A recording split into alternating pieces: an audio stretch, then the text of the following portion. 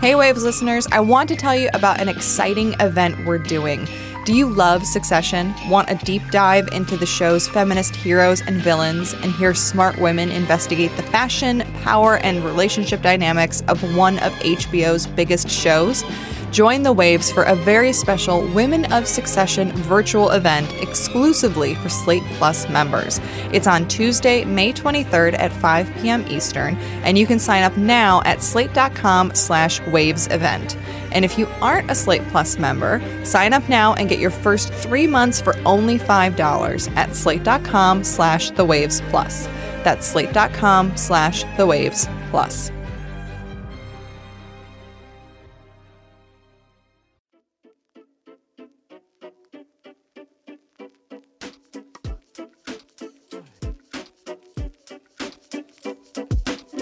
Welcome to The Waves, Slate's podcast about gender, feminism, and mystery illness.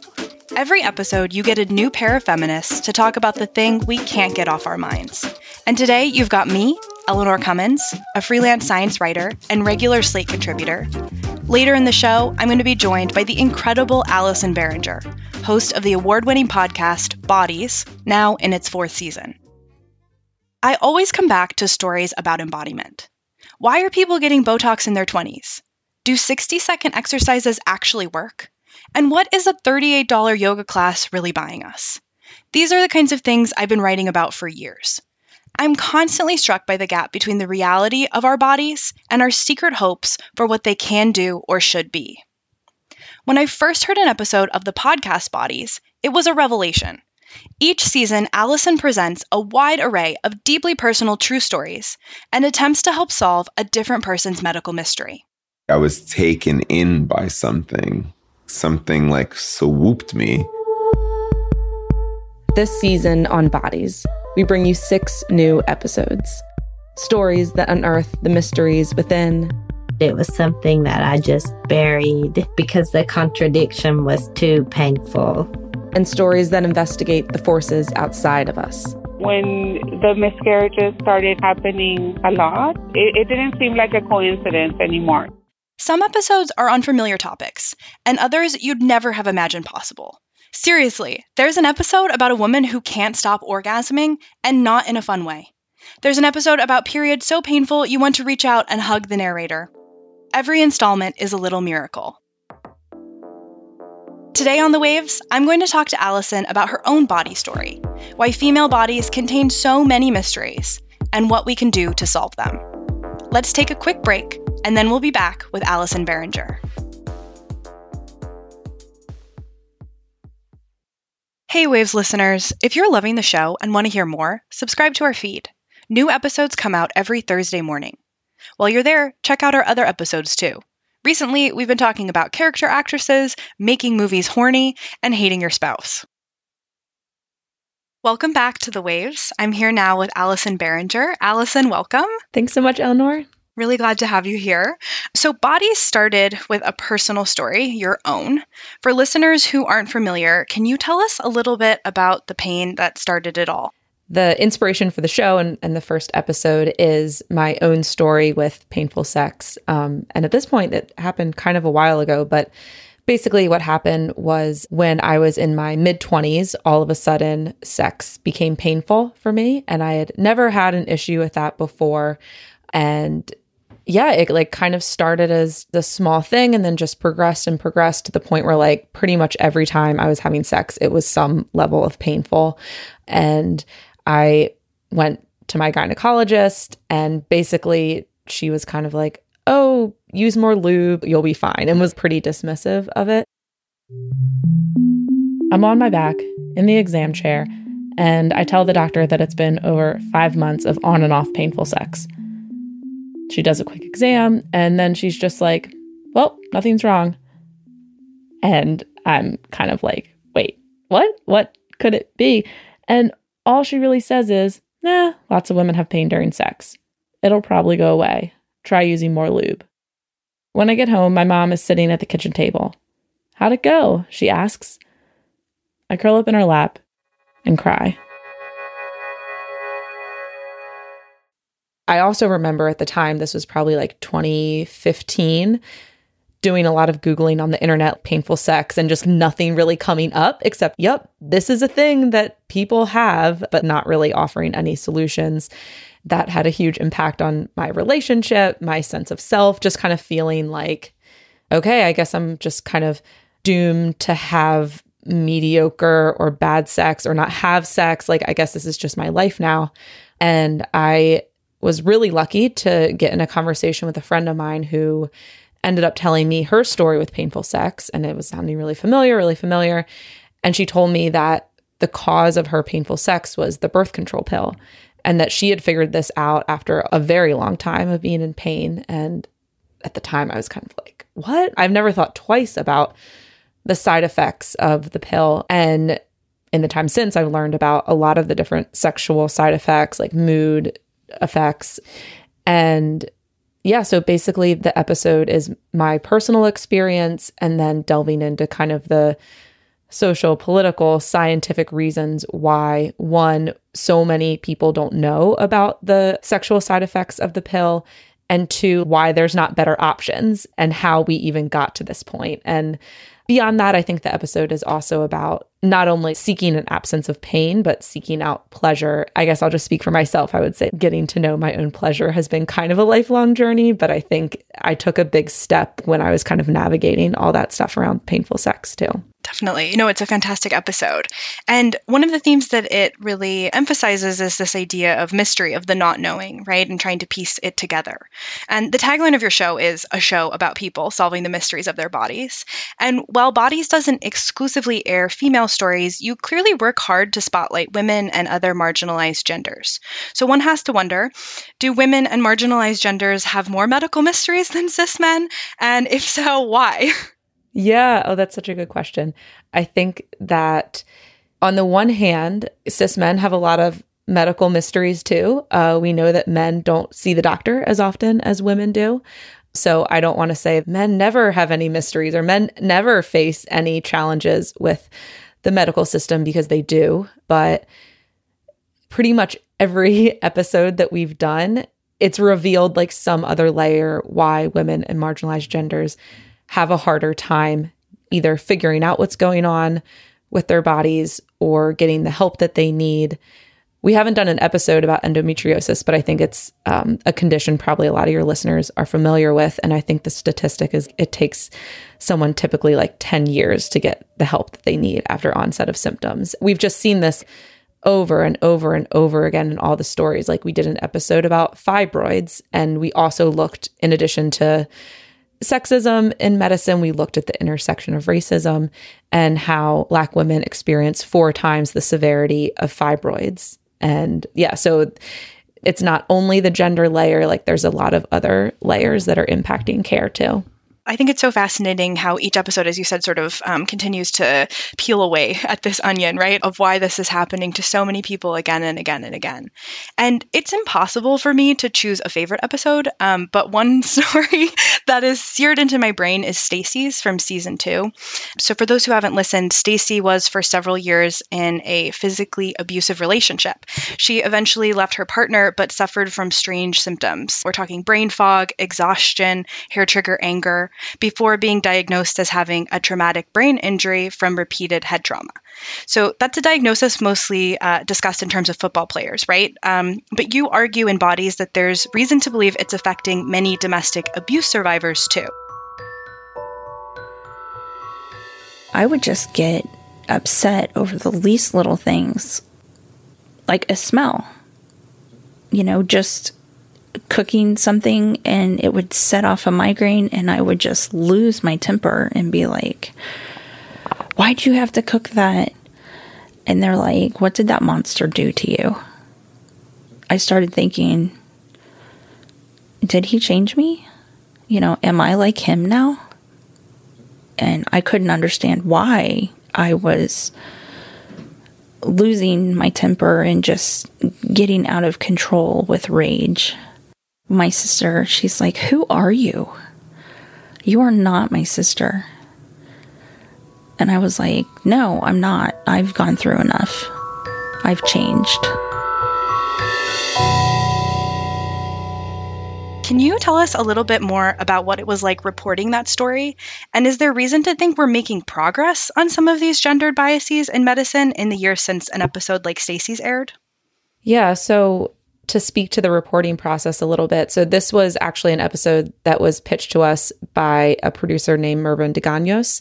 And he had been looking into this and was like, I think this would be a good fit for Bodies. And he had actually first interviewed this researcher named Dr. Eve Valera, and she's kind of been at the forefront of this research around traumatic brain injuries and women and people in intimate partner violence situations.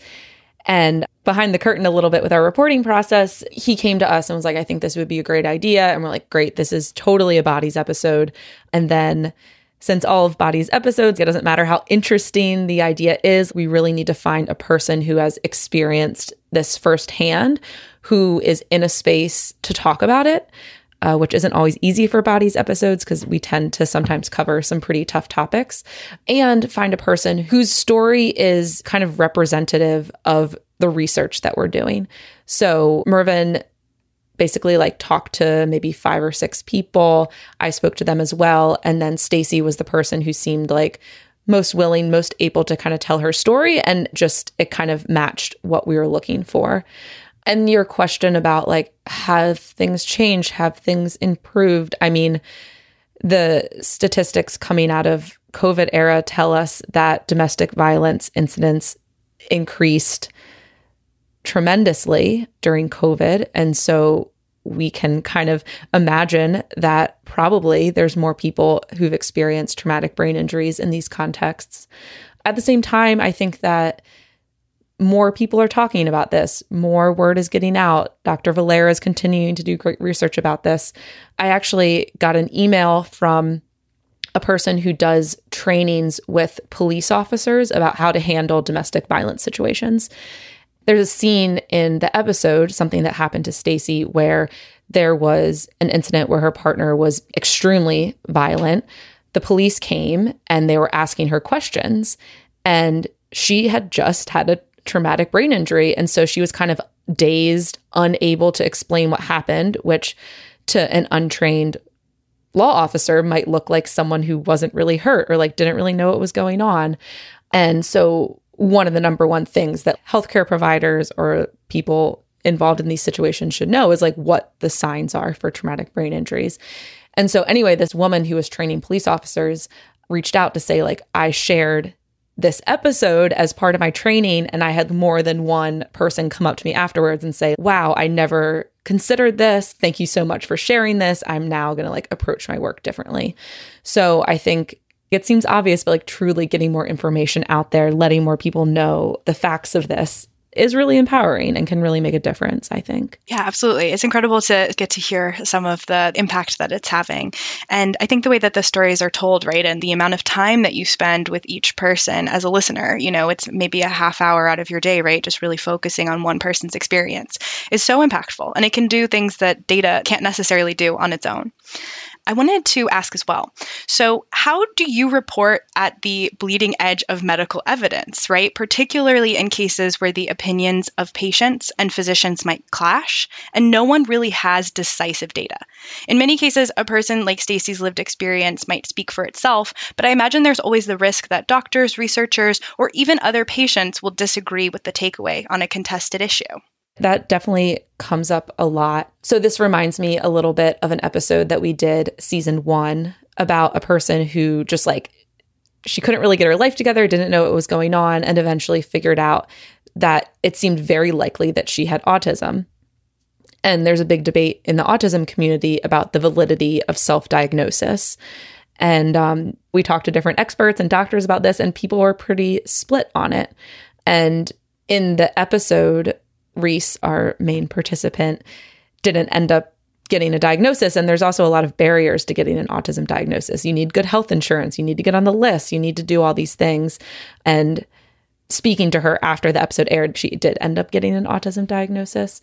But yeah, and I think that kind of going back to what we were talking about in the beginning of the conversation, there's just really not enough research on so many of these topics that affect women and marginalized genders. And so what are we left with? We're left with personal stories. We're left with clinical accounts from doctors. A lot of times, even with the painful sex story, if you were to do, especially like 5-7 years ago, a meta-analysis of the effects of birth control on painful sex, like you probably wouldn't find much.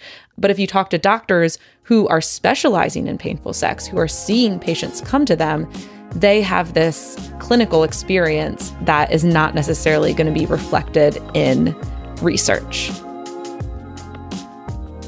We're going to take a break here, but if you want to hear more from Allison and me, check out our Slate Plus segment, where today we're talking about the power of social media for connecting people who are struggling with an illness, mysterious or otherwise.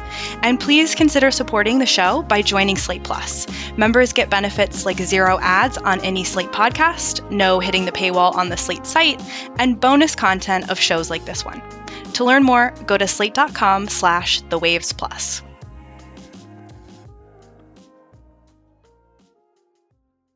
This podcast is sponsored by Ramp. Are you the decision maker in your company? Consider this. For the first time in decades, there's a better option for a corporate card and spend management platform. Meet Ramp, the only corporate card and spend management system designed to help you spend less money so you can make more. Most corporate credit cards offer points as incentives, but those points amount to less than their worth in real cash value. Ramp's business cards offer you cash back, real money in your pocket. Plus, you control who spends what with each vendor. And Ramp software collects and verifies receipts automatically, which means you'll stop wasteful spending and close your books in hours instead of days. Businesses that use Ramp add up to 5% to their bottom line the first year. If you're a decision maker, adding Ramp could be one of the best decisions you've ever made. And now get $250 when you join Ramp for free. Just go to ramp.com/easy. Ramp.com/easy. RAMP.com/easy. Cards issued by Sutton Bank and Celtic Bank, members of FDIC. Terms and conditions apply. Welcome back to The Waves. I'm here with Allison Behringer. So Bodies began as a show about medical mysteries, usually in terms of one patient's experience. But as the series has evolved, your definition of a good medical mystery has continued to broaden. It's not just in the individual, but also in the system, as in the case of a wonderful episode about a Los Angeles school that was connected to decades of miscarriages, headaches, other strange symptoms, and ultimately turned out to have been built on top of a toxic dump. Anytime we went outside, out in the playground, I always felt nauseated and I always had a severe runny nose. As a kid, I didn't connect the tar with feeling sick. I didn't connect that. Can you tell us about that process of expanding the show's aperture? After the first 2 seasons, realized that there were topics that we were really interested in that didn't quite fit neatly into that formula of like one person solving a medical mystery. And so we had heard about people in the community were having a lot of health issues. And then the community basically discovered that this school that they were sending their children to, that a lot of teachers in the community were working at, was actually built on a toxic dump. It took years of activism to clean up that site. That idea was kind of born out of wanting to look into environmental racism, the connection between environmental disasters and our health. So for this episode, we, instead of just meeting one person, you meet a community of people that are kind of trying to solve a mystery about their community. Often the podcast sort of shows how the personal and the political are butting up against each other and spinning out into the real world. I think, for example, of just how many people you've spoken to who are struggling because of systemic racism, systemic sexism, just plain financial burden in trying to understand what's wrong with them. Nothing showcased the intersectionality of health better, faster, or more broadly than COVID-19. And I wanted to ask how, if at all, the pandemic has changed you or changed the show. On a very practical level, during COVID, we adapted and did a lot of remote recordings and all of that and kind of had to work around it. I think that in a lot of ways, COVID just kind of laid bare the thing that we've been saying all along with this show, which is that health is not individual. Health is impacted by all these societal forces. It's impacted by money. It's impacted by politics. For example, we saw the ways that COVID disproportionately affected Black communities. And that, I think, illustrates the way that healthcare in this country is not equal. Like, people aren't getting the same access to care. And in terms of the show, I mean, I think, to be totally honest, I think other members of the team came out of kind of that first 6 months of COVID. We had just published our second season, kind of exhausted and just really kind of beat down by just the realities of what was happening. I'm sure everyone can relate to that. And so when we set out to do the third season and also the fourth season, I think we really wanted to continue to hold ourselves to a high standard and chase those hard stories and not shy away from stories that included trauma, for example, because that is what is a part of a lot of people's experiences with their body, but also really look for opportunities to bring joy and levity into our stories. So we did an episode last season about herpes, which obviously STI is not funny or light necessarily. However, the person who tells their story in that episode, Kelly, is just funny and brings some funny anecdotes, and she gets serious and personal and emotional and all the things that you would expect. But that was an episode that we had some fun with, and she kind of guided us down a more fun approach to an episode. And I think that one of the things that I love hearing from people is when they listen to an episode, they're like, "Oh, I love Kelly." I'm like, "I love Kelly too. She's so cool." I don't know how I made sure, but I was determined that I wouldn't be ashamed of having sex. If I wanted to have sex, I had sex. And I liked it. I enjoyed it. And this coming season, we have an episode that's all about touch. And so it's just kind of a fun, poetic exploration of different people's experiences with touch. That's fantastic. Yeah, Kelly is lovely. She's like the ideal mom. She's just funny and forthright. Wonderful to hear her experience. Do you think that the pandemic has changed, in particular, how we view women's health in any way? One thing that comes to mind for me is the conversation around long COVID, which is this idea that for some people, COVID symptoms don't just clear up, after a few days or a few weeks, but actually linger. And it seems like a lot of conditions that sort of fall under this umbrella of what might be considered broadly autoimmunity are really disproportionately women, and often their symptoms aren't believed. I think that it's such an interesting story. The things that are really cool, quote unquote, to me about that story is all the activism and kind of collective push for recognition of long COVID. And I think that long COVID is another example of a thing that people were like, that's not a thing, that doesn't exist. You get COVID and then you get your taste back and then your brain function returns to normal. And there were all these people saying, no, that's not what's happening to me. And compared to other chronic illnesses that have taken decades to be recognized, I think that even though people with long COVID are still fighting an uphill battle, it's been pretty impressive to see big medical institutions take up long COVID as something that's serious and they're going to put funding behind. And obviously there's not enough. There's still so much more that needs to be done. And I think that in a way, from what I've seen, all the incredible work and activism that's being done around long COVID is also helping people with fibromyalgia or chronic Lyme, kind of other conditions that fit under this umbrella of mysterious illness that mostly women get that we don't have an answer to. In my personal experience, Bodies offers its listeners so many incredible things, a chance to relate with others with maybe similar symptoms, opportunities to build empathy with people whose stories you may otherwise never have heard, and the chance to think deeply about the systems that affect our health. What, if anything, do you hope that people take away from the show and perhaps even apply in their real lives? I hope people take away a lot of the things you said, building empathy for other people's experience. I mean, so many of the people that we talk to, if you met them when they were in the height of what they're describing, you probably wouldn't know, right? So I think it's a good reminder of how many people you're encountering probably every day who have something going on that they're not talking about. The other thing that I believe so firmly in, and I think this was a big inspiration for Bodies, is just talking about your maybe embarrassing, maybe vulnerable experience really has power to help people.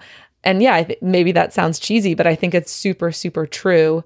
And I think that the people who have participated on Bodies are like really doing this big service by putting their story out there. And you know this as someone who's creating stories and creating things for people to share.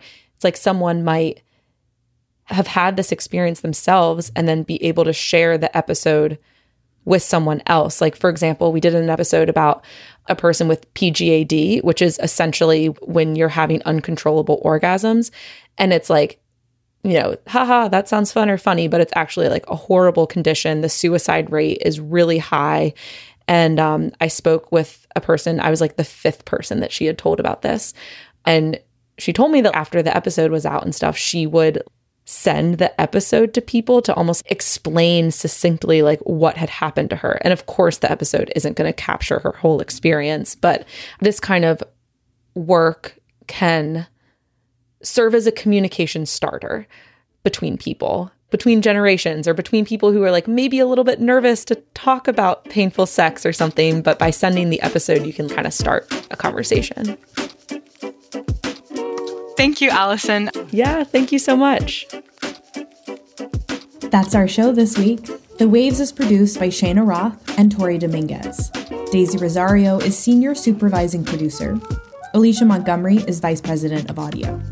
We'd love to hear from you. Email us at thewaves@slate.com. The Waves will be back next week. Different host, different topic, same time and place.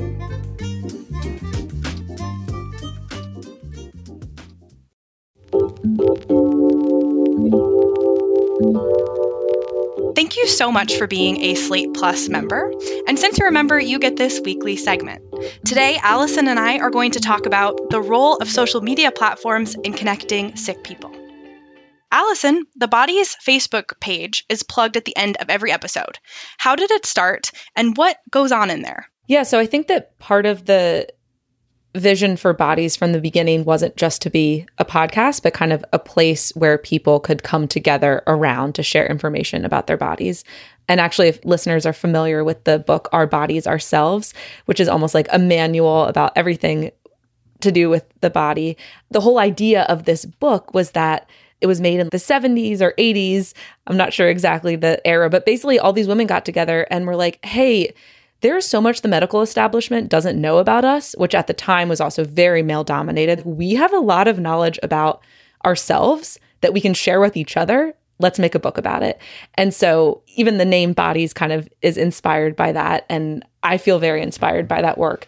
And so we thought, well, wouldn't it be cool to kind of bring listeners together in some place? Facebook is that. I mean, ideally now there would be some like other platform where people are coming together, but that's where we are. We're on Facebook.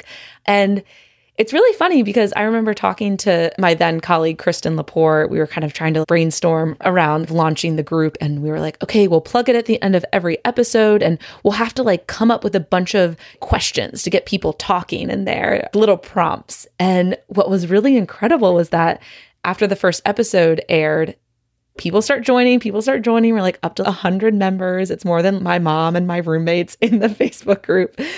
And we like maybe posted one prompt. And then we realized we didn't have to. We just didn't have to do anything. People were in there. People were sharing resources. People were reading like, hey, I live in Seattle. Does anyone have a recommendation for a gynecologist who knows about fibroids? And then like someone was like, great, I've gone to this person. You should check her out.